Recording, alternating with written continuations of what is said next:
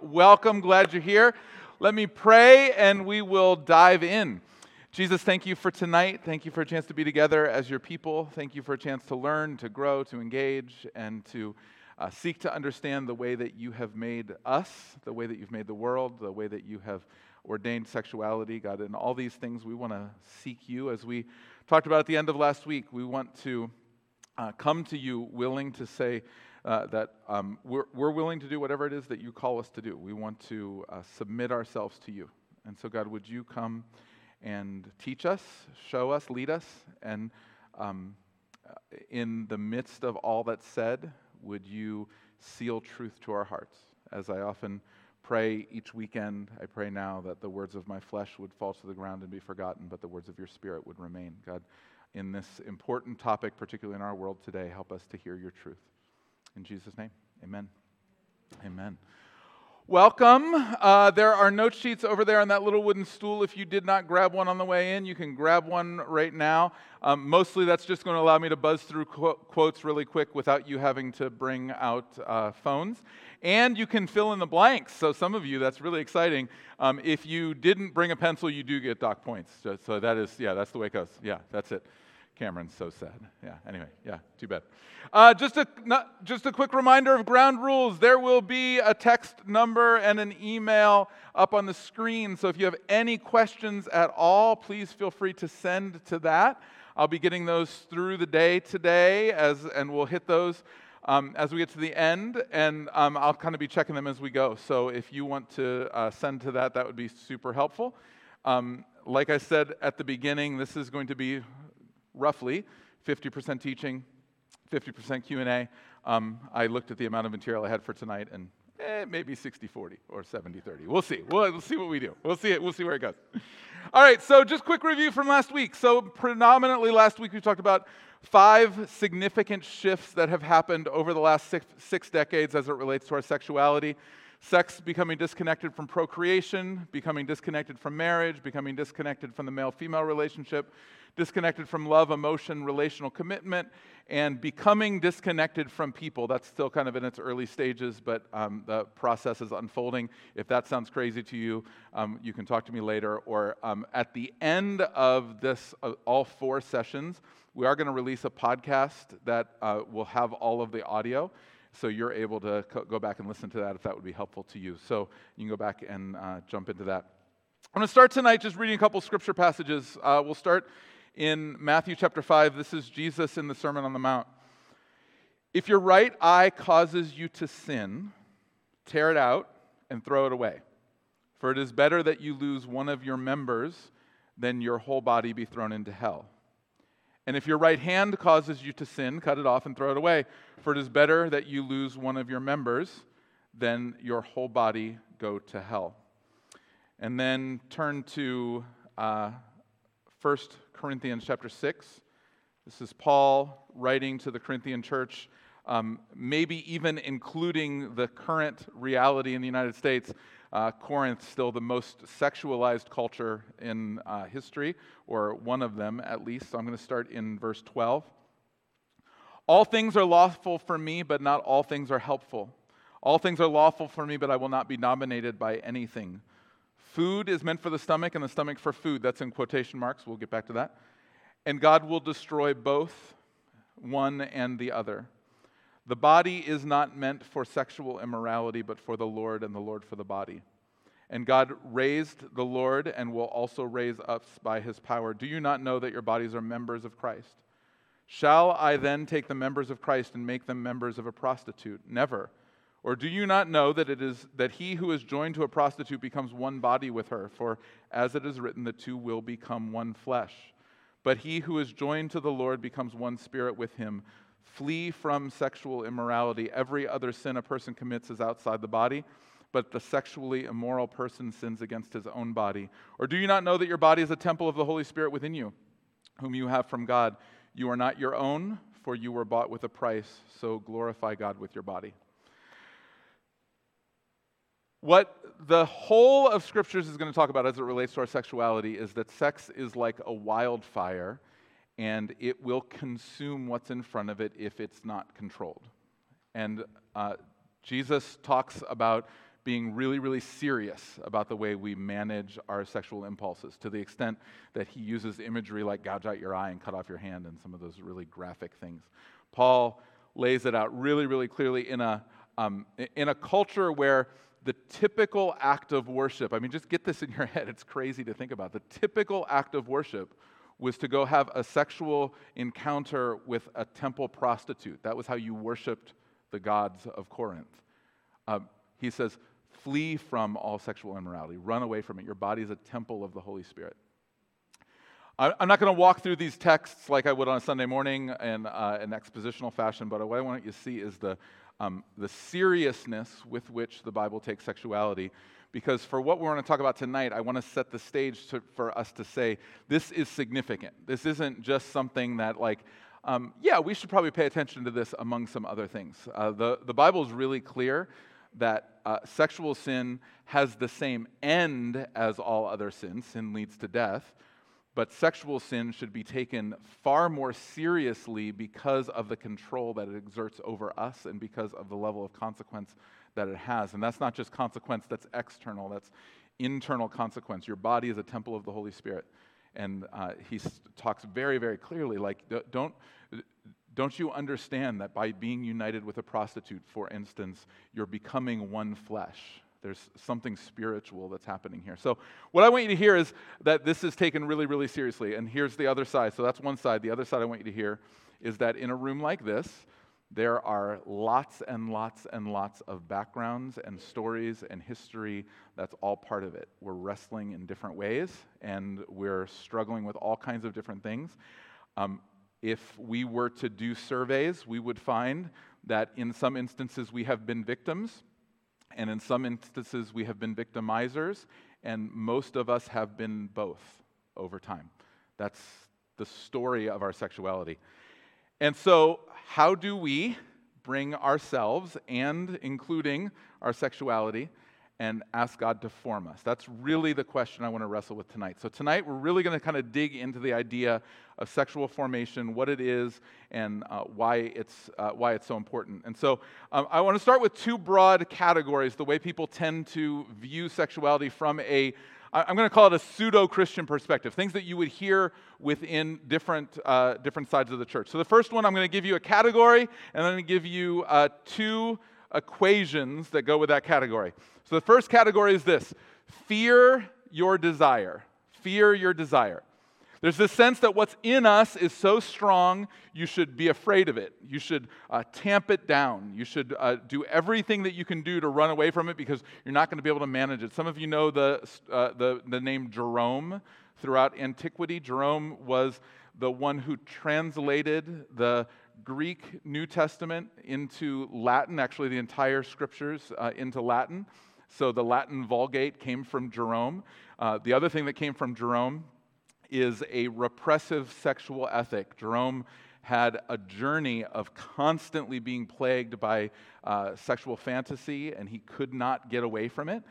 He would go through seasons where he would fast for literally 4, 5, 6 weeks. And he would say, even in the midst of that fast, my body is as good as dead, but the lust in my heart is as strong as ever. He just could not get away from it. And because of how formative Jerome was on the church, from Jerome's time on, there's been at least a swath of the church who have said, stay away from your desire, fear your desire, it's scary, you need to stay away from it. So today, the dominant worldview adopted by what I would call the evangelical church, the faithful church of America, the faithful church around the world, the dominant worldview would be fear your desire. Keep it repressed, hold it back. That's really, really dangerous, and so keep it tamped down. Through the Middle Ages, it's kind of humorous, and you can do your own study at some point. There were certain days of the week that you were not allowed to have a sexual encounter with your spouse. So this is married sexuality. During fast days, you couldn't have a sexual encounter. During feast days, you couldn't have sexual encounters. You couldn't have any kind of sexual activity on the Sabbath. And then there were also certain other holidays along with certain feast days. In fact, there was a theologian, relatively modern theologian, who did all of the research and said, as best that he could understand, there were 44 days a year that married couples could have sex. So I guess you better mark those on the calendar, you know what I'm saying? Like, make sure you hit those at least. So there was this struggle that's been throughout the centuries with sexuality. And so the equation that Fear Your Desire says to us is that moral standards plus willpower equal holiness. If I just hold a high enough moral standard and I hold real tight and I grip my teeth, I will ultimately make it to holiness. The way that we tend to present God is that He's the great spoil sport to sexuality. Like, I have these drives, but God won't let me do anything with them, so that's just kind of the way it works. We forget, of course, that God was the inventor of our sexuality, and that He is the one who put it all together. He actually not only enjoys it, but ordains it. He has laid that out for us.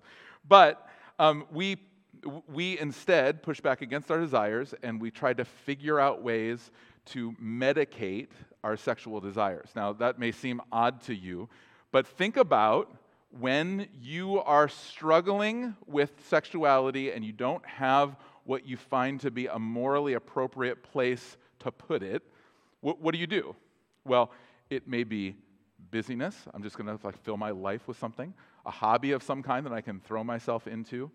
I can connect with friends, and that can be good and healthy. And none of those things are necessarily bad, but there are times where amorally, not bad or good, just things that we do, we medicate our sexuality because we have these drives and we want to tamp them down. Our goal is to try to to settle them down. But the reality is nothing actually works because statistically, the church runs almost identical rates. Not quite as bad as the culture, but the church runs almost identical rates in things like pornography use and addiction, adultery, affairs that are happening, broken marriages, all of the outworkings of our sexual brokenness.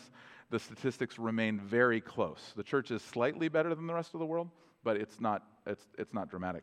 And so the other challenge is, because of the way that we view our sexuality, if you have this idea, fear your desire, moral standard plus willpower equals holiness, when you fail, yes, when you fail, it's connected with so much shame that you end up pushing it down. You never show anybody who you actually are, because if you told somebody that you did that or you thought that or you acted like that, what would they ever think? And so then what happens is you have this cycle that you go into where love, which is at the core of your sexuality, is what you're designed to receive. And when people love you, so Dan expresses love in a godly, healthy, brotherly way towards me, but I know that I haven't told Dan who I really am. I know that I've effectively been lying to him by pretending to be somebody I'm not. Well, then I can't receive the love that Dan's offering to me. Because when he loves me in an honest, effective, biblical way, I know that person he loves doesn't exist. He wouldn't love me if he knew. But I'll never find out because I'll never actually tell him. See what happens? So what ends up happening is the cycle gets worse. So what happens? So because I've looked at pornography, I won't tell somebody I've looked at pornography. Now I can't receive love, and because I can't receive love, what do? Go look at more pornography. Right? The cycle just continues. So in reality, although the equation is moral standard plus willpower equals holiness, in reality, it's moral standards plus willpower equals failure. We can't do it that way. It doesn't work that way. Fearing your desire does not work. But some people on the other side of the spectrum say, forget about fearing your desire. We've repressed our sexuality for far too long. That's all because of the Puritans and the way the Puritans brought our sexual ethic over here to the U.S. We need to stop fearing our desire. Instead, we need to follow our desire. We need to follow our desire. So we customize our lives based on our sexual preference, whatever it is. This is what Paul was talking about in 1 Corinthians 6, the body for the food and the food for the body. Like, I'm hungry, so I eat. I'm tired, I sleep, I'm aroused, so I have sex. Like, that's the way it works. And if there's nobody around to have sex with, then I masturbate. But I do something because I need to express that sexuality. It's just a desire. It's no big deal. Like, of course you do that. That's the way you live. And so if that's my process, the equation that I'm seeing is desire plus consent equals freedom. So and I'm talking about primarily within the church, people who would say, well, you have to follow your desire. There are big segments of the church that would just say, this is the way it is. Like, this is the way it works. And they would say, desire plus consent. So nobody's getting hurt. This is, we're all consenting adults here. We're all deciding this is the right way we want to live. If we have consent and we follow our desire, we ultimately get freedom. So the real question is, do we? Because if we do actually get freedom, then that's not a bad equation. So hookup culture, if you're not familiar with that term, this idea of having a sexual relationship with people that you may know well or not much or not at all, but you have no real romantic connection to or deep commitment to. Hookup culture does not bring intimacy. I don't know this because I've practiced. I know this because I've read a lot. But there's all kinds of studies out there of people who are engaging in hookup culture who are saying, it's not bringing anything to me. Because the reality is, having sex with strangers is really hard. Like, as much as we think well, that sounds like that's no big deal. Like, sex just happens. No, the reality is, trying to have sex with somebody you don't even really know is like your heart and your life don't get there. And so what ends up happening is this desired dissociation that I separate myself from myself in order to be able to engage as a body without engaging as a mind and a spirit. It's simply that God's made us to be a body, mind, and spirit. We need to be united. It's fascinating that even though sex promises freedom, in the midst of this whole culture, there's this new crazy thing. Britain, just about 4 or 5 years ago now, appointed a loneliness minister. So there's a loneliness minister in the government that's responsible to try to help people deal with their loneliness. This is what hookup culture brings. You get separated more and more and more because you're giving yourself away to more and more people, and what you're finding is you have nothing of yourself left. There's nothing to truly share. Bill Johnson has this quote. Listen to what he says.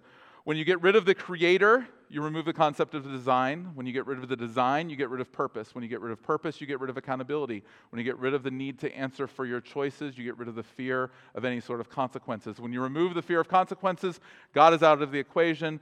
The fear of God is the beginning of wisdom. So with no God and no wisdom, we are left with total sexual confusion. The real equation goes like this. Desire plus consent equals disillusionment. Talk to anybody who has been in this culture for any period of time, and they will tell you sex is no big deal. It's really not all it's cracked up to be. Talk to somebody who has been married in an intimate and connected and joy-filled marriage for 20 or 30 or 40 years, and they will tell you sex is a really big deal. But people who are giving it away freely to everybody all the time will say, don't worry about it, it's really nothing. They get disillusioned. Because actually, desire plus consent, if that's all you have, just gives your life away. So the question is, does Jesus have a vision beyond fear your desire or follow your desire? And I would say absolutely, Jesus has a vision. And I'm going to term that healthy sexual formation, or God's good plan for us. Healthy sexual formation, God's good plan for our lives. And I want to use the language of formation because it's really important for us to get. This is not primarily about what I'm doing or why I'm doing, but who am I becoming? We tend to think of the what question first. Am I allowed to? Can I? Or the why underneath it. Is this something that I'm allowed to do or not allowed to do? Is this someone that I want to be with or not be with? What's the ethic of looking at pornography, or what's the ethic of engaging in a flirtatious relationship with this person who's not my spouse, whatever it is. We tend to look at the what or the why, but the real question that Jesus is always asking us is, what are we becoming? What are we being formed into? And our sexuality, maybe as much as, if not more than, any other single factor, forms us.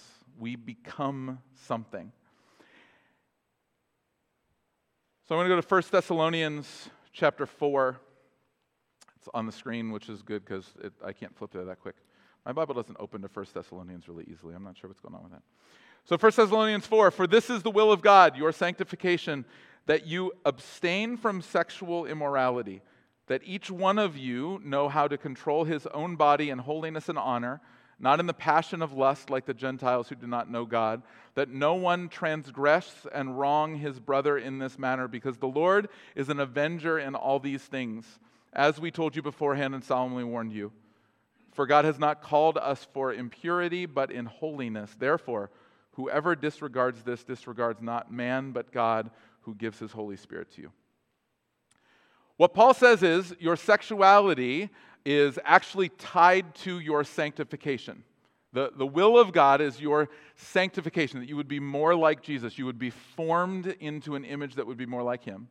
And so because of that, you should abstain from sexual immorality, because it's in that process of being self-controlled and being spirit-controlled that we become formed into the image of Jesus. That's the formational process, which sounds really nice. Like, you can memorize 1 Thessalonians 4, 3-8. It's really good stuff. You can memorize it and probably still live exactly the same way tomorrow, right? That's the problem. It sounds like a great ethic. It is a great ethic. But how do you live it out? And so what I want to do is unpack 4 pillars that are core to human sexuality so that we can start to understand how we step into it. So the first pillar is this. Human sexuality is designed to point us to the true story of God. Human sexuality is designed to point us to the true story of God. If we get this, all of a sudden, there's a whole bunch of stuff within the way that we engage sexuality that immediately becomes off limits, not because it's bad or immoral, even though it probably is bad and immoral, but because it very clearly does not point to the story of God. So go back to Genesis chapter 2, when Adam and Eve are created. You maybe remember at the very end of Genesis 2, there's this beautiful phrase, they were naked and unashamed. So they were completely open to one another. This is not primarily about sexuality, actually. It's about being completely known, fully known, with no shame. So the goal of the creation of God is that we would be naked and unashamed. The literal term sex, it comes from a Latin word, and it literally means, get this, it means to sever or to cut off. To sever or to cut off. Now, that's weird. What in the world is that all about? The concept of sex is that there is a severed portion of us that's longing for union. And if you go all the way back, you can see this throughout history, the way people have talked about sex. I'm just going to hit the 20th century because we don't have that much time. Freud, if you study Freud, Freud says your sexuality is a longing for union with your parents. It's actually the connection that you once had with your mom in her womb, and you want to have that reunited again. Some of you are like, ew, well, yeah, I wouldn't have sit with Freud either. That's weird, but that's what he said. Jung, on the other side, that's J-U-N-G, not Y-O-U-N-G. Jung said that there was a longing for the opposite sex, that there was actually, it's somewhat biblical, this idea that we are not full in who we are. We'll talk about that again when we get to the Q&A part. But that we are longing for a union with the opposite sex. The Bible says that we are longing for union. We're just longing for union with our Creator. We're actually longing for the oneness that we had with God in Genesis 1 and 2. Our entire way that sexuality is wired into us is actually a longing for Eden. There's something in us that is crying out to be back with God. Um, in an ironic twist, I quoted this guy for you last week. I'm going to quote him for you again this week. Ronald Rolheiser is a celibate monk in his 60s. He has some of the best writings out there on sexuality. In his book, The Holy Longing, which is where this quote comes from, he defines sexuality, and it's such a beautiful definition of sexuality. Listen to what he says. Sexuality is a beautiful, good, extremely powerful, sacred energy given us by God and experienced in every cell of our being as an irrepressible urge to overcome our incompleteness, to move toward unity and consummation with that which is beyond us. It is also the pulse to celebrate, to give and to receive delight, to find our way back to the Garden of Eden where we can be naked, shameless, and without worry. Sexuality is not simply about finding a lover or even finding a friend. It is about overcoming separateness by giving life and blessing it. Thus, in its maturity, sexuality is about giving oneself over to community, friendship, family, service, creativity, humor, delight, and martyrdom, so that with God, we can help bring life into the world. So what Rolheiser is saying is that your sexuality actually is not dependent upon physical body-to-body interaction with the opposite sex. Your sexuality is actually a longing for God that is most quickly and literally expressed through that union with someone with the opposite sex, but not solely. Like there's a longing within us that can be expressed. So a celibate man or woman can, as fully as a married couple, express full, healthy biblical sexuality, because what's happening is a longing to be united with God in a way that it's creative and generating life in the world around us. So think of it this way. With our understanding of sex, Jesus, who came to live on earth with an actual male body, spent 33 years on earth. Jesus ended his life naked and unashamed on a cross. And in that act of sacrifice, in that act of self-giving, we were united back with the Father, invited back into a connection with God that we originally had. In a way that is not at all intended to be sacrilegious, the cross may be the greatest sexual act in history. Because when you understand sexuality in God's intent, what he's doing is uniting us with the Father through the deepest act of intimacy and sacrifice that can be made. So our sexuality can't be just limited to a husband and wife relationship alone. A husband and wife relationship is an image of what God has actually created us to be much more broadly than that. So, number one, human sexuality is designed to point us to the true story of God. Number two, human sexuality is a holistic integration. Here's what I mean by that. Your sexual connection is not about your body and the way your body moves and operates. Our culture has separated our sexuality from our emotions and our spirits so that it's all about performance. And I know this because when I go grocery shopping, I can read the headlines that are on the front of Cosmopolitan or whatever in the world is out there. And it's all about performance, right? It's all about technique. It's all about 10 ways to make your mad man crazy, or what, I don't even know what they are. Those things, you know what they are. There's this idea that sex is all about genitalia, when actually sex is only tangentially about genitalia. Genitalia is a small portion that is obsessive within our culture, but if you look back throughout history, not obsessive. Like, have you ever noticed the fact, this is fascinating to me, that all the New Testament letters are arguing about whether guys were circumcised or not? Like, how many guys in this room are circumcised? You don't have to raise your hand, but just don't you know? No, of course you don't know, because we cover that up, right? Like, you wouldn't know. But back then, like, Paul's like, Timothy, you better get circumcised because we're going to go in to hang out with these Jewish people. Like, what are you doing, right? But see, for us, Like genitalia is like the big thing. Like, oh my goodness, if you saw a man's penis, like that's whoa. They're like, shut up, like whatever. Like so understand throughout history, the idea of this focus on genitalia it's very new and it's very Western, and it's honestly historically very odd. It's just weird. But we see sexuality as so clearly tied to body and genitalia that we have a tough time seeing sexuality as broadly as it's intended to be. A New York Times article, so this is not written by conservative Christian culture, New York Times article on hookup culture says this: you just keep getting it purely sexual, and that way people don't have mixed expectations and no one gets hurt. There's a girl who was being interviewed about hookup culture. She said, just keep it sexual. Just keep focusing on the sex part of it, and don't allow your body and your emotions to get into it, and that way nobody gets hurt. It'll just be fine. Our bodies do this thing, and then it's over. But the problem is, it doesn't ever work that way. Nancy Pearcey, in her book, Love Thy Body, excellent book, tough to read, but really excellent book. She says this: no matter what the current secular philosophy tells them, people cannot dissociate their emotions from what they do with their bodies. In the biblical worldview, sexuality is integrated into the total person.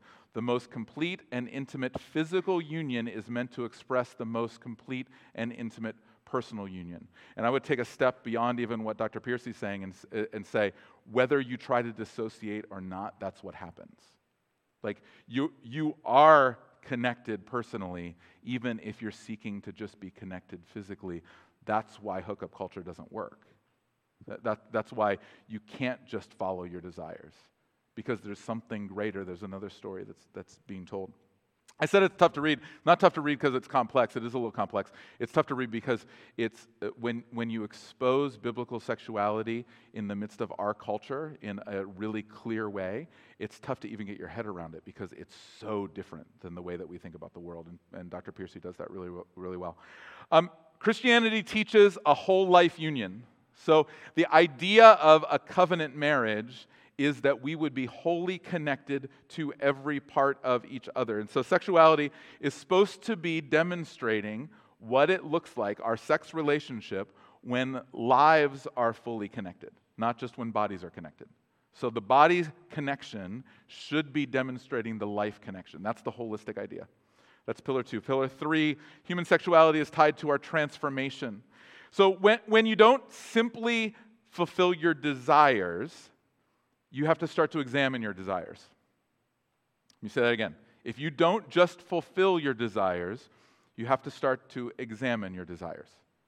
So if I'm just not saying, ooh, I feel this thing, I better meet that need. I'm hungry, I better eat. I'm aroused, I better have some kind of sexual release. I have to start to think about in my life, why is it that I feel what I feel? What is it that's generating this in me? Is it healthy? Isn't it healthy? It's actually the same reason why fasting is so formational for us. Because when we fast from food, we start to think about the ways that we use food. When we go into silence, we start to think about the ways that we use conversation and words. When we cease to meet every sexual desire at the moment that we have that sexual desire, we start to think, why is it that I feel like that? Why is it that I think like that? Galatians 5, you don't need to turn there, but one of my very favorite passages toward the end of Galatians 5 talks about you probably know it as the fruit of the Spirit passage, and it also talks about the acts of the flesh, or the fruit of the flesh. This is what happens when. And both of those passages, describing the fleshly activities and describing the spirit activities, are passive in Paul's terms. Paul says, walk in the Spirit, and you won't gratify the desires of the flesh. If you're gratifying the desires of the flesh, here's what it's going to look like. If you walk in the Spirit, here's what it's going to look like. So he doesn't say, be loving, be joy-filled, be self-controlled. That's one of the reasons why breaking the fruit of the Spirit into nice little pieces and identifying them all has, at the very least, a limitation. And that limitation is we try to do that, which is not what Paul said. He said, walk in the Spirit. And if you walk in the Spirit, as you're in step with the Spirit, you're going to see these things come out of your life. If I'm always fulfilling all of my desires, I'm stopping my ability to see what it is that's coming out of my life. When the flesh comes out, I should see that. When the Spirit comes out, I should see that. That's why Paul gave us this passage to be able to understand, are we walking in the Spirit or are we walking in the flesh? Human sexuality is key to our transformation. Those desires are strong, those desires are real, and when they come up, they tell us something about ourselves. Pillar number 4, we got to keep moving, or I'm going to be like 75%. Human sexuality impacts our testimony to the world. So the way that we handle sex has always been historically a key way that the church has a testimony to the world. Now, if you read the headlines right now, we're not doing real well as it comes to that, right? Like there's a lot of negative sex headlines as it relates to the church. But if you go back historically, like reading secular historians talking about the early church, they will say that the early church was profoundly powerful in its witness because of their testimony through their sexuality. So, how did the early church impact the Roman Empire? Well, they died forgiving their enemies. That was one thing. As they killed them, they forgave the people who were killing them. Like that's pretty crazy. They were the way it was described as financially promiscuous. They were very promiscuous with their money. They just gave it away freely to anybody. Anybody who needed it, they just gave their money away. But they were not sexually promiscuous.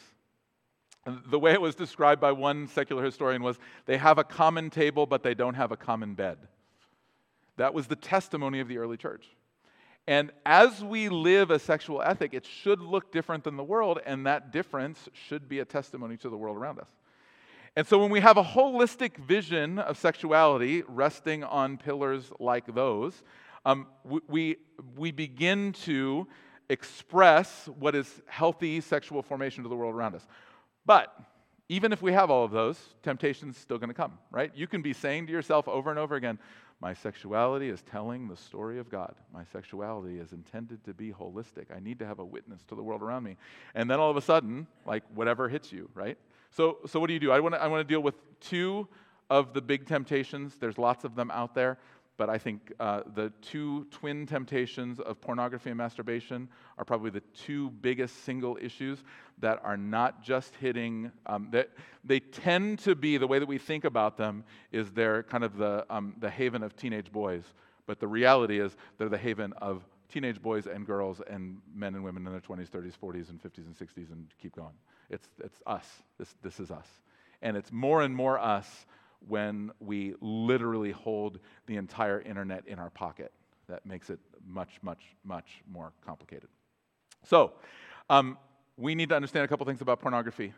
Pornography, in the way that it is marketed, tends to target younger people. The reason is because if you can get somebody hooked when they're 12, they're still going to be hooked when they're 50. That's the way the process works. The addiction to pornography is very similar from a brain study perspective to the addiction to heroin. You don't break it easily. It is not like one of those things that you're like, I'm just going to stop doing that now. Yeah, good luck. It doesn't really work that way. What starts to happen is that you have a reward center in your brain that starts to light up. There's dopamine that is showing up in your system, and you get this rush when you look at pornography. And so because of that rush, again, the same thing that happens when you take heroin or eat sugar, interestingly. That you can figure that out on your own. So that entire process just literally starts to rewire our brain. But here's the crazy thing.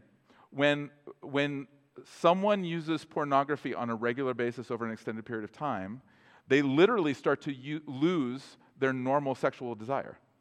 Because actual sex is actually hard work. You have to actually connect with someone. Like sex on demand is a way easier process to follow through on. And so people actually stop having normal sexual relationships. The statistics are just like crazy in the younger generations of how much less sex people are having, and how there are lots and lots of particularly young men who've just said, yeah, I'm not really interested in normal sex like that. Pornogaphy's good with me. Like that's totally fine. And because it's dopamine, you need more and more. You need more and more intense. And so typically that takes the form of violence. That takes the form of a variety of stranger, more perverse sexual acts in order to create the same dopamine rush. So it's the same thing, again, that happens if you're shooting heroin. You need a little bit, then you need a little bit more, then you need a little bit more. You need to continue to feed that. Our relationships are falling apart due to porn distortion. The latest statistics I've seen is that far more than half, it depends on your statistics and it depends on how you're surveying, but far more than half of current divorces cite pornography or some kind of excessive sexual internet usage as one of the primary reasons leading to divorce. More than 50% of divorces by far. I mean, depending on the statistics, you can find up to 80 or 85% of divorces cite among the reasons for divorce internet porn usage. Like, it's crazy.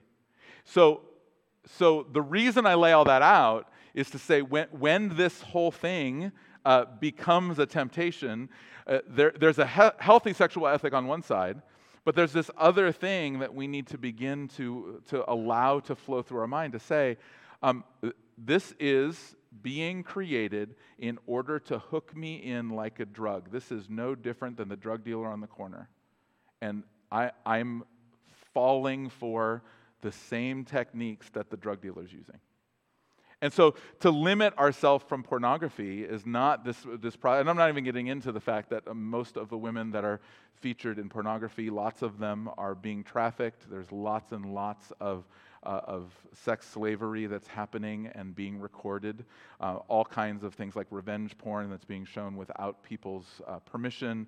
There's all kinds of problems within it. I'm not even getting into all that. I'm just saying, in you, let's ask the question, what's forming me? What's this thing that's... See, if we come at this from a morality perspective, then we start saying, well, is that good or that bad? Where's the line? What's going on? Think about formation. From a formation perspective, porn is forming you in a way that is anti-God, anti-kingdom. Pornography forms us towards us.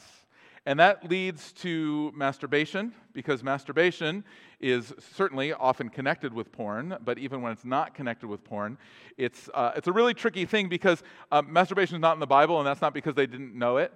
That's one of my very favorite things, to have conversations with like teenage boys as I'm walking them through this stuff, and I'm like, yeah, it wasn't like they discovered that in 1955. It's not like, oh, look at that, I didn't know that could happen, right? It's like that's not like that. It's been around for a really long time, which is by the way really interesting because it's not spoken to in the scriptures.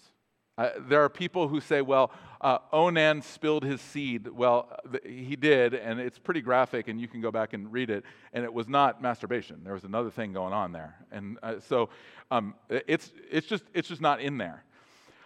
But if it's not in the Bible, I've always felt that you search C.S. Lewis next, because C.S. Lewis is close. You know, it's almost, okay, just kidding, that's almost heresy. But C.S. Lewis does have a fabulous thing that he wrote in Letters to Malcolm. Before I say that, let me go back one.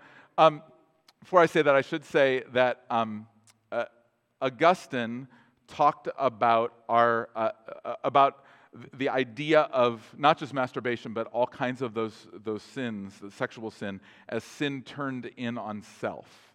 And I think that's the image that Lewis is kind of building on. So, okay, go ahead, go to that slide. For me, the real evil, this is a really, really long one, but stick with it. You have it on the page if that's easier for you. For me, the real evil of masturbation would be that it takes an appetite which in lawful use leads the individual out of himself to complete and correct his own personality in that of another, to complete his own personality in that of another, and finally, in children and even grandchildren, and turns it back.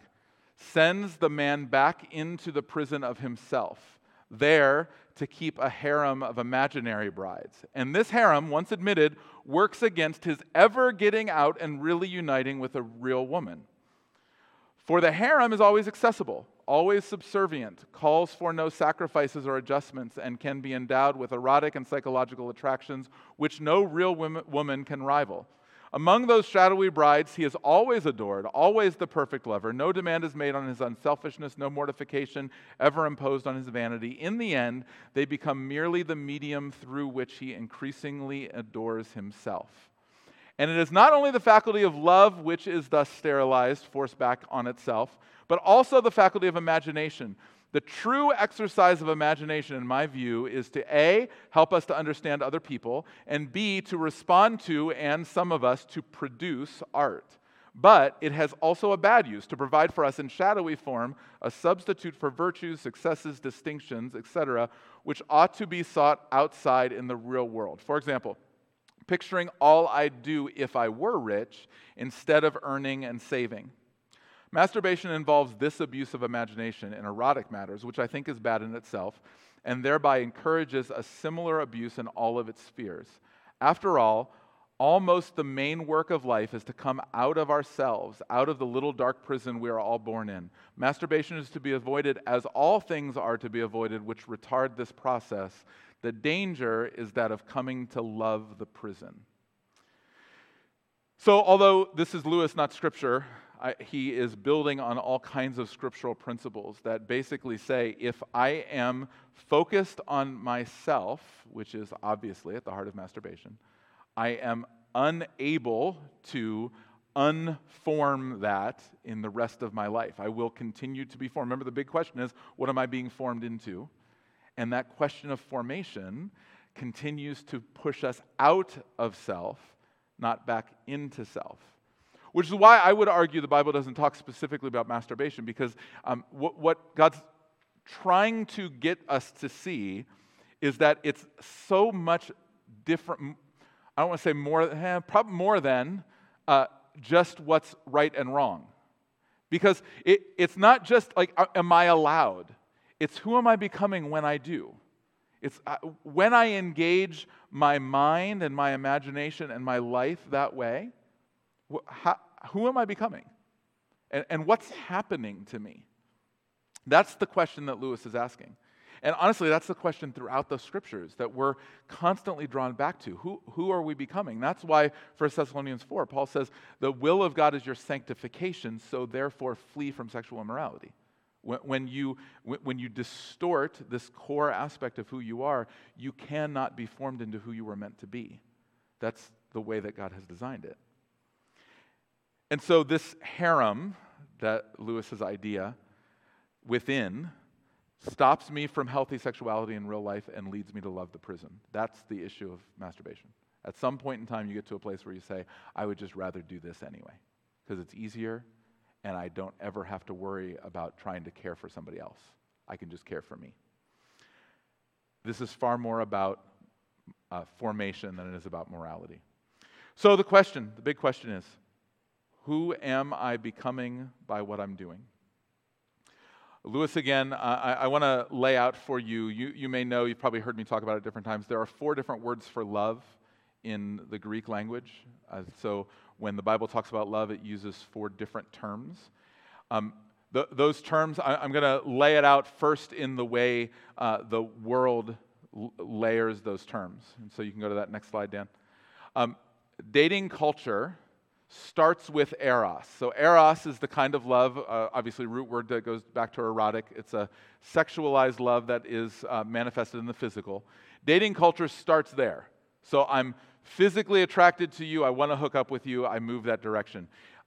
Maybe after that, you might make a step to the idea of storge love. Storge love is a committed love that's sentimental and deeply connected to you, where you start to feel like, I really want to be with that person. I really care for that person.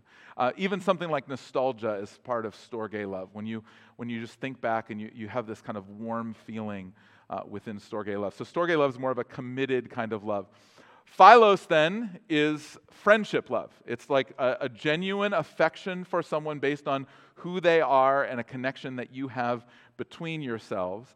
And agape love, the love that we tend to talk about biblically, is a self-giving love that has nothing to do with the person itself and their worth to receive that love, but has everything to do with the love that's been given to me that flows from me to that person.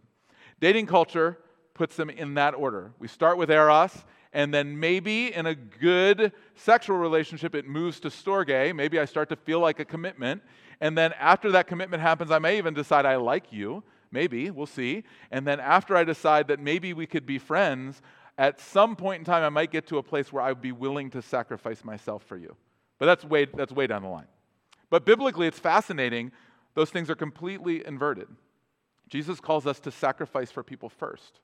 When we first know them, as we first connect with them, our first instinct should be to give of ourselves to people, to sacrifice ourselves for them. And then to build real friendships, relationships, connections with one another, to get to know people for who they are. And then to build into a level of commitment to one another, whether that be certainly marriage commitment, but even things like a commitment to one another in community, a covenant connection where we serve one another and commit to one another. And then finally, in rare instances in a marriage relationship, you move into eros love, where that moves from a storge commitment into an erotic commitment. I love that. There's a book called Real Sex by Lauren Winner that I lent to somebody, and if you're that person, I need that book back. I dug all over for it this week, and I have no idea where it went. Man, it drives me nuts. Anyway, I'm remembering this from a long time ago. I think I'm roughly right. Lauren Winner talks about the idea of she's talking about the idea of a premarital sexual relationship, and she says that marriage comes out of the community. It's a really beautiful image because basically what she says is, in your dating relationship, everything that you do in your dating relationship should be able to be seen by other people because you're part of the community. And then as that relationship grows and develops, those things start to get slightly more private, where maybe only certain people would be able to see you hold hands or cuddle in the way that you would. Maybe that's only family members or people who are a little bit closer to you, part of that covenant community. But then in this magical moment, the community gathers around at the day of a wedding and says, we as the community confer upon you the freedom to have a personal, private relationship that's separate from all of us. We've watched this develop within you, and now we confer that into you. And whether or not you follow every single step of that, I just think that's a beautiful picture of the way that God has designed those physical relationships to happen, that they happen within the context of a healthy community, and they live themselves out in an agape leading to philos, leading to storge, and ultimately that eros love is conferred by the community into a couple who says, now I can have that kind of relationship. Tim Keller, in his book, Meaning of Marriage, if you read one book on marriage and you can make it through Keller, Meaning of Marriage is the best thing out there. Really, really, really good stuff, comprehensively, all kinds of different stuff. Listen to what he says. When the Bible speaks of love, it measures it primarily not by how much you want to receive, but by how much you are willing to give of yourself to someone. How much are you willing to lose for the sake of this person? How much of your freedom are you willing to forsake? How much of your precious time, emotion, and resources are you willing to invest in this person? And for that, the marriage vow is not just helpful, but it is even a test. In so many cases, when one person says to another, I love you, but let's not ruin it by getting married, that person really means I don't love you enough to close off all my options. I don't love you enough to give myself to you that thoroughly. To say, I don't need a piece of paper to love you is basically to say my love for you has not reached the marriage level. What Keller's saying is, when we invert it, we don't actually commit to one another. There's not a real level of commitment. And that's why, at the core, sex is intended to be in covenant. God intended sex to be in covenant so that there is a real, lasting commitment that guards your sexuality. The beauty of sex between one man and one woman for life, and I know we're going to get into homosexuality next week. We'll talk a little bit about that as we dive into that next week. But the beauty of one man and one woman for life means there are no other comparisons. There's no other I need to act a certain way, I need to perform a certain way because this person's going to talk about it to somebody else or it's going to be compared to something else. There's the beauty of a husband and a wife saying, we are going to explore and live with one another forever because we're deeply committed to one another, and our commitment is not based on our sexual fulfillment. Our sexual fulfillment is based on our commitment. And that inversion is so vitally important to the biblical sexual ethic. So, Christian sexual formation, let me just hit a couple things, almost done before we go to questions. So start thinking of questions if you haven't started to send them. Christian sexual formation requires a proper vision of the purpose of sex. Sex has what's in Greek called a telos, an end, a completion, like a specific purpose. And unless we understand that purpose, we will always distort the act because we don't understand what it's supposed to be in the end. So the way that I like to think about it, that's going to be in one of the questions, so we'll come back to that. Never mind. Hold that thought. Number 2, the power of the Spirit to live this out. We can't live out our sexuality in our flesh. We are not going to be capable of doing it.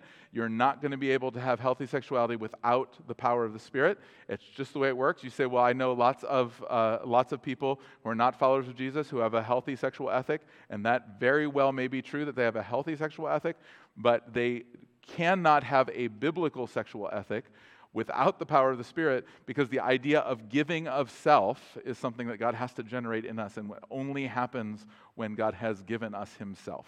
And so there may be an outwardly healthy sexual ethic, but a true inward biblical sexual ethic has to come from the power of the Spirit. And finally, practices shape us into who we're meant to be. So we've talked about this for years at York Alliance. We need practice to form us. We do not form ourselves by more information. I've given you a bunch of information. If all you ever do is hear that information, you never moves to practice, you're not going to be formed. Which is the way it works. The sexual ethic requires formation. That requires discipline. And for some of you, that's going to mean like, I need to take a porn fast as I try to understand what in the world's happening in my brain. For some of you, that's going to mean saying, I need to remove myself from this influence and this influence and this influence and this crazy over-sexualized culture and start to detox and try to understand what is even coming into my mind. Some of you who are married need to sit down and have like real conversations. That's like the most terrifying thing to husbands and wives, like real conversations about sex. Like, yeah, that could be really good. It could be really intimate too. It can be quite nice. So it's good to have those conversations. But some of you need to like discipline yourself into those conversations to practice some of those things. And on and on and on. We can talk about that endlessly, but we need to have those kind of formational things. Biblical sexuality, particularly if you are single, particularly if you are young and either in the middle of or at the tail end of puberty, biblical sexuality will literally feel like suffering in our culture. Like you just need to know that up front. Like you live in a world that is so incredibly backwards that when you have all of these desires that are generated within you, and you're not feeling like you have an expression for them, and everybody says that you can just express them however you want, it will feel like literal suffering. And if you don't know that going into it, you will not make it. Because you're going to hear everybody say it's no big deal. Who cares if you look at porn? Everybody looks at porn. Like literally, there are classes, not in York that I'm aware of, but there are classes in particularly in urban centers on the coasts that teach high school students how to be ethical users of porn. Like they basically just say, like, we know you're going to be using a lot of pornography. Like literally high school classes. Here's an example of unethical porn. Here's an example of ethical porn. This is the way that you should be consuming pornography.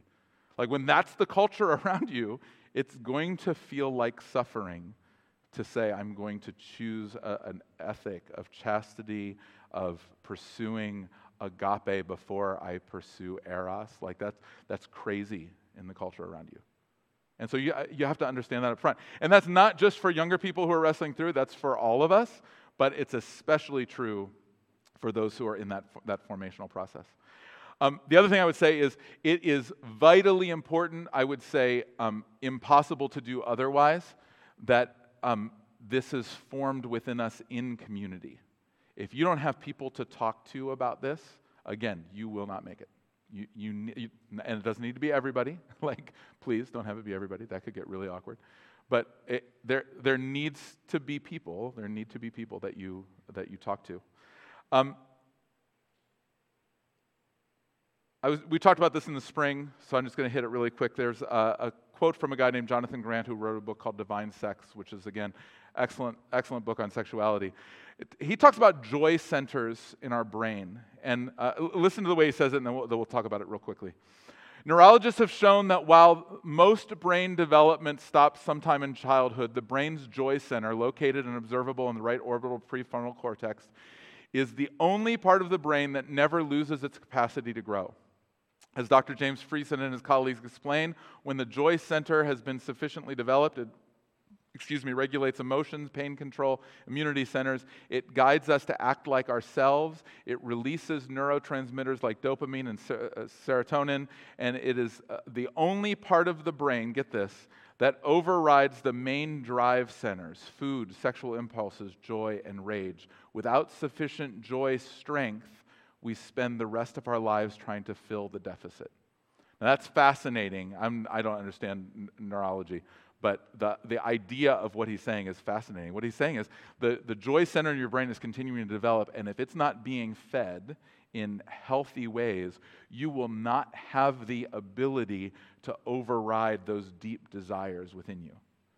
So let's take it away from sex for a second. If you really struggle to fast, he would say your inability to fast or control your eating is due to a lack of joy. Your inability to make a decision to get off the couch to go for a run is actually due to your lack of joy. How crazy is that? Like, he basically is saying there is only one thing in your brain that's strong enough to override those desires for comfort, and that thing is joy, which is why we need one another, because community is part of the way that process unfolds, that we adapt those joy centers. So last thing, I say all of that, and I'm well aware that every single person in this room, including the one speaking, is hearing that and saying, yeah, but I have really messed that up. Like, really. Like, it's bad. Now what do I do? And so I want to show you an image, and this is an image taken from an ancient Japanese art form. I think it's pronounced kintsugi, I think. But what happens in Japan is when pottery is broken, it's not just, is that the right way to pronounce it? You guys are smiling, so probably not. Is that the right way? Yeah, did I get it right? The art people are like, yeah, we got it. Yeah, whatever. So when we break things, we throw them away. But using this art form, they don't throw them away. They re-piece them together with gold interlay, and these beautiful works of art become incredibly more valuable when they're put back together. That's the image I want to leave you with, because I deeply believe that the call of God for us as we are formed sexually in our day is to be people who are taking those pieces, because we're all coming broken, putting them back together, and actually becoming more valuable in the process of them being put back together, to be more beautiful. And I think for many of us, we just think, well, it's too late. Like, I'm already broken, I'm already messed up. Well, it's actually in the brokenness that we can find that deep beauty. And so I want to assure you, as I assure myself, that in the midst of our brokenness, as we piece things back together, we can actually find the beauty that God's created for us. All right, so we're going to transition to questions. That was a lot. That was way longer than I anticipated. I'll just go shorter next week, and I'll have to, because Matt's got to talk next week too, so we're really going to try to make this work better. Before I wrap up, Matt, is there anything you want to throw into that? Since Matt's the only one who gets to talk, I should give him an opportunity to. But no, you're good right now? All right, cool. As we get to questions, you may have a couple things, so feel free to jump in. And what I may do, Dan, do you have the ability to have him have a handheld microphone? Oh, look at that. You don't even have to move up here, but just if you want to say something, that way it'll be on the podcast if desired. So I got 2 questions last week, and then I'll transition to at least one that I got now, and then I'll look for some other ones along the way. The first question was a really simple one, but I thought a really, really helpful one. The question was, is this class, I think was what is anticipated, is this LGBTQ positive or no? And so the question was simply like, what should I expect of this class? And I think it's a great question because I think we tend to bifurcate this whole idea as it relates to alternative sexuality, non-heteronormative sexuality is maybe the way to say that, as though there's like pro and con. So the question was great because you didn't ask the question, is it LGBTQ affirming? Do I say that that's a good idea? Is it LGBTQ positive? And I would say, absolutely. We are seeking to, all of us, express love towards all people. And even as I say that, there are people who are saying, yeah, but I know what that means. That means that you don't like what I do. Here's what I would say. All of us are in the middle of doing things that are opposite to the will of God, and we are all working our way through all of that. And so I would say for LGBTQ plus people who would say, like, I'm here and wanting to engage and wanting to listen, I would say the heart of God for you right where you are is exactly the way the heart of God for me right where I am is, which is a desire to see wholeness and what's best. The question I always ask is, if I knew what would make my life thrive, wouldn't I step into that? And the answer is always, of course I would. Like if I knew where I could have like the most joy, the most thriving, like the best life, of course I would step into that. And so for me to ever express, there's a way that you are limiting yourself, limiting the flow of the Spirit, the flow of joy, as we talked about that joy center, into your life. And for me to say, I don't want to offend you, therefore I'm going to tell you that that's really, really good, and you ultimately end up going down a path that is not going to lead you toward thriving, that would not be loving of me to do that. And so what we will talk through, and we'll talk through it specifically next week, is the biblical teaching around LGB and a little bit of Q. We're going to skip the T until February. We'll get back to that. And we're going to talk about it. We're going to talk about it in a very real way. And I want to say up front, the church has a terrible track record as it relates to particularly homosexuality. The church has a terrible track record with it. And that's particularly grieving to me because a lot of my friends come from that lifestyle. And so it's painful to me to see the way the church has interacted with particularly the homosexual community. That said, real love is no more, if I was to tell you to just eat sugar all the days of your life and just enjoy yourself until you die of diabetes at 35 or whatever, like that would not be loving of me.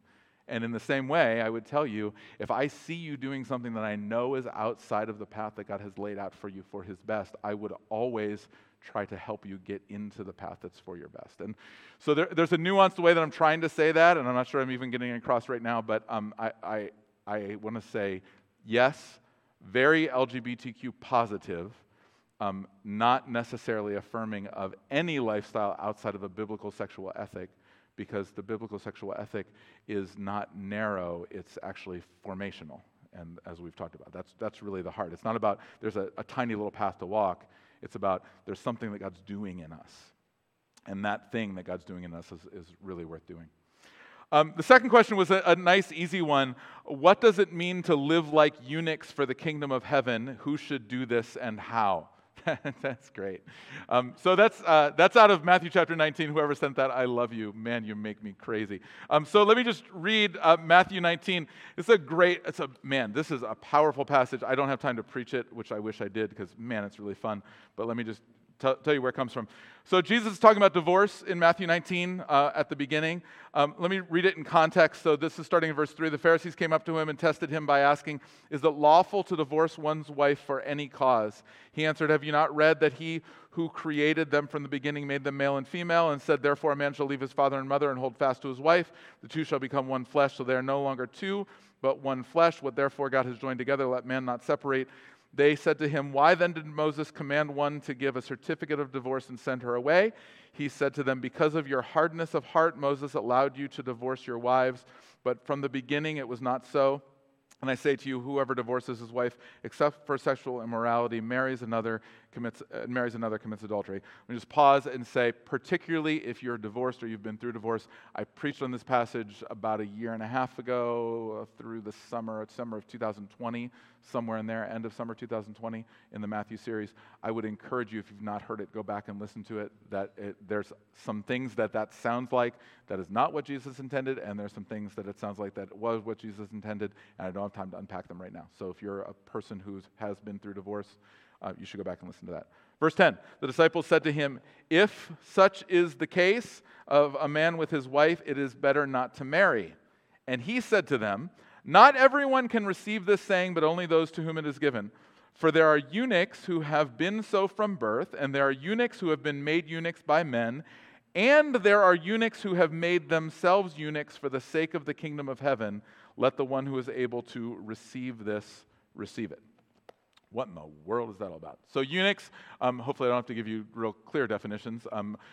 They're men who no longer have their genitalia because something has happened. So he says sometimes that happens from birth. That's very rare cases. We'll talk about that when we get to transgender a little bit. Sometimes that happens because of a king. So kings would make men eunuchs so that they wouldn't mess around with the harem and the princesses and the queen and all those people. And then some people, Jesus says, make themselves eunuchs for the sake of the kingdom of heaven. That's really the heart of the question. So the question is, who should do this and how? So the first thing I want you to see is, this is the first time literally in Jewish history, in Israel's history, where a respected rabbi did not say, go get married. That's profound. Like, Jesus did not teach that wholeness is found in marriage. He taught that wholeness is found in humanity. This is incredibly progressive. Like when he said this, they were in this argument between two different rabbinical schools at the time, and that's what they were trying to get him to engage. Both of those schools would have disagreed with him. Literally, every Jewish teacher alive at the time would have disagreed with him. I mean, this is a profound statement because what he's saying is that there's a theology of singleness that says that your singleness not only can reflect the glory of God, but may be the best optimal path to the glory of God. Like nobody had ever said that in Judaism before. So here's what he's saying. Marriage creates a path to the glory of God. So we read it when he was talking about divorce, quoting from Genesis, that a man would leave his father and mother and be united to his wife, they'll become one flesh. So marriage can reflect the kingdom of God. But if we go back to this idea of purpose, of telos, if the end goal of man is to glorify God, Jesus is saying that doesn't just happen through marriage, but that can happen through your creation. And so if the goal of this microphone is to amplify sound, and it doesn't amplify sound, you'd get rid of it because it's junk. It doesn't fulfill its purpose, right? Well, that was the way the common teaching of the day taught singleness. If you're not going to get married, you're not going to become one flesh, you're not going to reflect the glory of God, you're not achieving your purpose. What Jesus said is, not only is that not true, but actually in singleness, there are times that you would more fully fulfill your purpose than you even would in marriage. This has gone back and forth over the course of centuries. So the Catholic Church has often elevated singleness to an unreasonable point of view, and then there are times that the Protestant Church has gone the other way. We're in a swing like that right now. We're starting to center again, but particularly the early 2000s were a swing where everything was all about marriage, and there was no sense of the glory of singleness.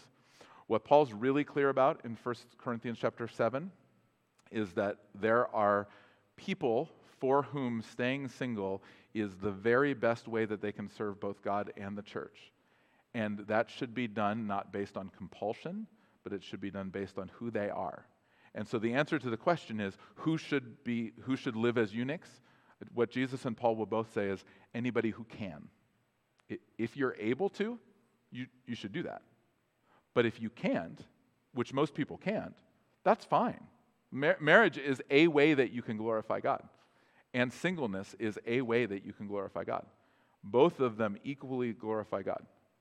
And so the idea of choosing to live single, we'll talk about this quite a bit next week as we get into homosexuality, can be a gift that God gives, but rightly understood, singleness is always a gift to the church. There's always a gift to the community that comes from singleness. That doesn't always mean that the church handles it well, but singles invited into families is one of the most beautiful expressions of the kingdom of God, and honestly, one of the most beautiful gifts ever for a family. There's a guy named Mike Pilvachi. I'm sure you're going to be able to totally Google that one. I think it's Pilvachi, I think. I think it's close to that. He's the pastor of Soul Survivor Church in England, and he's done some excellent teaching on singleness. And so if you are in that position, you want to dig more into it, listen to some of his stuff, read some of his stuff. It's really, really excellent. Paul would say everybody who can should, is the answer to that question.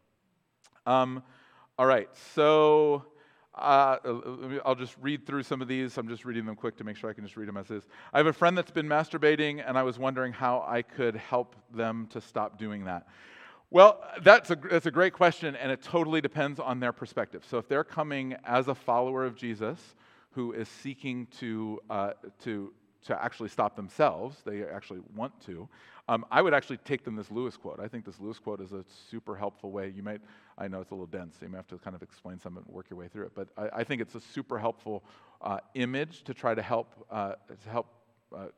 create an understanding. The thing that I have constantly gone back to with guys, because that's who I tend to walk with as it relates to this issue, is that it's not best for any of us. This is a formation thing. So masturbation is not going to form me to be more like Jesus. And B, it's not the unforgivable sin. If it was, Jesus would have said it. The Bible is not shy about talking about very explicit things. The fact that the Bible does not mention masturbation, I think, is a hint to us. This is not the worst thing ever. Our over-sexualized culture tends to make it either the best thing or the worst thing ever. It's somewhere in the middle. It's not going to form you to be like Jesus. So therefore, if you have somebody who's seeking to pursue Jesus, I would encourage them to pursue Jesus. And in that pursuit of Jesus, they will begin to move away from a self-focused way of living in general, and that's going to include their sexuality. But I would also say, don't obsess, particularly depending on who this is. If you're talking about a younger person who's going through puberty, you're going to fail along the way. It's going to happen. You should really work not to. That's really good. But man, we can get ourselves so beat up in shame and guilt over something that Jesus does. If Jesus wanted you to feel that much guilt over it, he would have specifically talked about it. It's not like he was walking around with 12 single guys. Well, a couple of them were married, but most of them are single. It's not like they didn't have these conversations, and they weren't recorded for you. So it's not the end of the world. Hopefully that helps a little bit. The church, at least the Protestant church, has broadly accepted that sex can exist outside of procreation by condoning the use of contraceptives in marital sexuality. How is masturbation distinct from contraceptive sex, apart from the fact that the latter involves a spouse, and do we diminish the will of God for sexuality by condoning contraceptives? Great questions, man, heavy questions. Let me take them both, because there's really two different questions there. So does masturbation distinct from contraceptive sex, apart from the fact that the latter involves a spouse? How's it different? And yes, involving a spouse is a really big deal. That's a pretty significant thing. But the core of the fact that the sexual act should be otherward, not inward, is the core issue of sexuality. And so whether there's contraceptives being used or not, there's still an otherward dynamic to a marital sexual encounter that is not able to be present in a self-sexual encounter. And so the distinction there is really the idea of again, if we go back to formation, you're forming yourself to be generous and caring rather than to be selfish and self-focused. So that perspective. The question about the ethics of contraceptives is a really, really tricky one. And I'm certainly not an expert, and so I want to say up front, I'm not an expert. I will say a couple things with it. One of those things is that almost everyone throughout history, not everyone, but almost everyone throughout history has used some form of contraception. They just have not typically been, until the last 60 years, as easily accessible as they are now. So the rhythm method of contraception has been around for centuries, tested in lots and lots of particularly Catholic households, because as this question talks to, that's one of the distinctives of Catholic theology.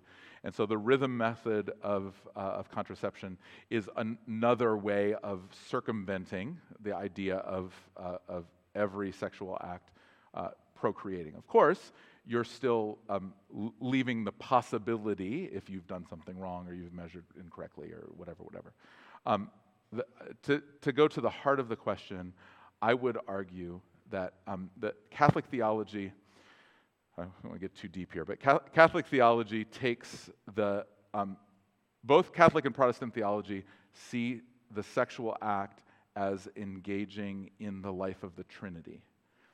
So the Father, Son, and Spirit together, connecting with one another, are seen as sexual partners in not the weird way, in the way that we think, but in a way that is self-giving, self-sacrificing, full of joy, full of ecstasy. Like literally, there are theologians who would say the Trinity is experiencing an eternal orgasm within their Trinitarian way of engaging. So that way of idea is very time-tested theologically. So both Protestants and Catholics agree that our sexual relationship mirrors the Trinity in some way.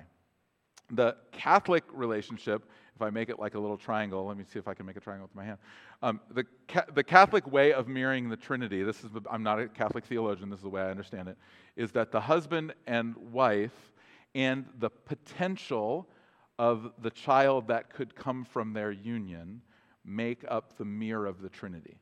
So therefore, contraception interrupts the flow of the Trinity by literally taking one person out of the Trinity.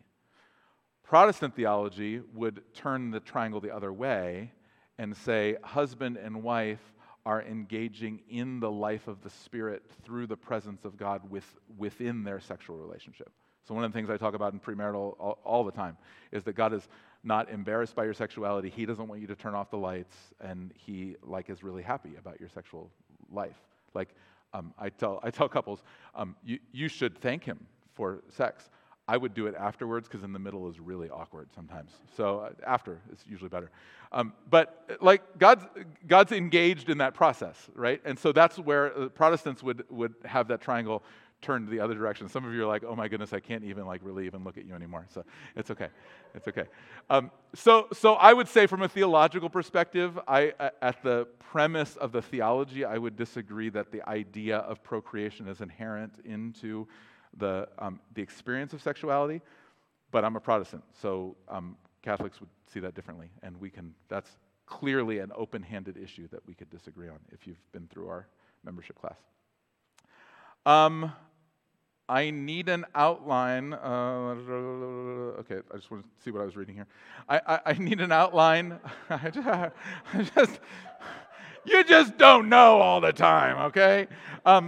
I need an outline of God-focused dating, preferably a book and Bible verses. My parents divorced, and I've only had sex-focused relationship. I don't know what a healthy relationship looks like. That's, man, thank you for sending that, whoever you are. That's really, really good. So the first thing I would tell you is, before I start to recommend books and before I would start to tell you, follow this path or whatever, is to if you're a man, find a godly man. If you're a woman, find a godly woman who is ahead of you in the journey, who can walk you through their life experience. Because the bottom line is, there is not a book that is going to accurately walk you through a dating sexual ethic in a way that is going to work for you. In fact, some of I don't know how much you follow all of the crazy evangelical complex controversies that go on, but Joshua Harris, who wrote I Kissed Dating Goodbye right before he kissed Jesus goodbye, you remember that whole thing? So anyway, that whole movement has been really kind of pushed away. The purity movement has really been kind of stepped away from by the church. And it's fascinating to me because I keep thinking, like, so does that mean we're saying we're now for the impurity movement? Like, I'm not really sure, what's the alternative here, you know? But the reason is, and I totally get what's being said, the reason is there was a way of talking about sexual purity that overpromised and underdelivered. It said, if you remain sexually pure and you wait for your spouse, you're going to have the most glorious, incredible sexual relationship you could not even imagine. It's going to be unbelievable. Well, nobody can promise you that. That's just not that's not within the scope of Joshua Harris or anybody else to promise you. And on the other side, there's this sense of we're going to pressure people into making decisions and then guilt them into keeping those decisions. Well, neither one of those things falls in line with a biblical sexual ethic. But that's what happens when your primary guidance is through a book that I don't know Joshua Harris. I've never met the guy. My guess is, at least when he wrote the book, his intent was to really help people live pure lives in freedom, I'm guessing. I know there's a lot of people who've written, because I do know some of the people who've written those books, and their goal is that people would live in freedom. But it's really hard to get that from a book. So the first thing I would tell you is find somebody who's ahead of you who you can have really, really honest conversations with. That will help you a ton. That'll help you more than anything else.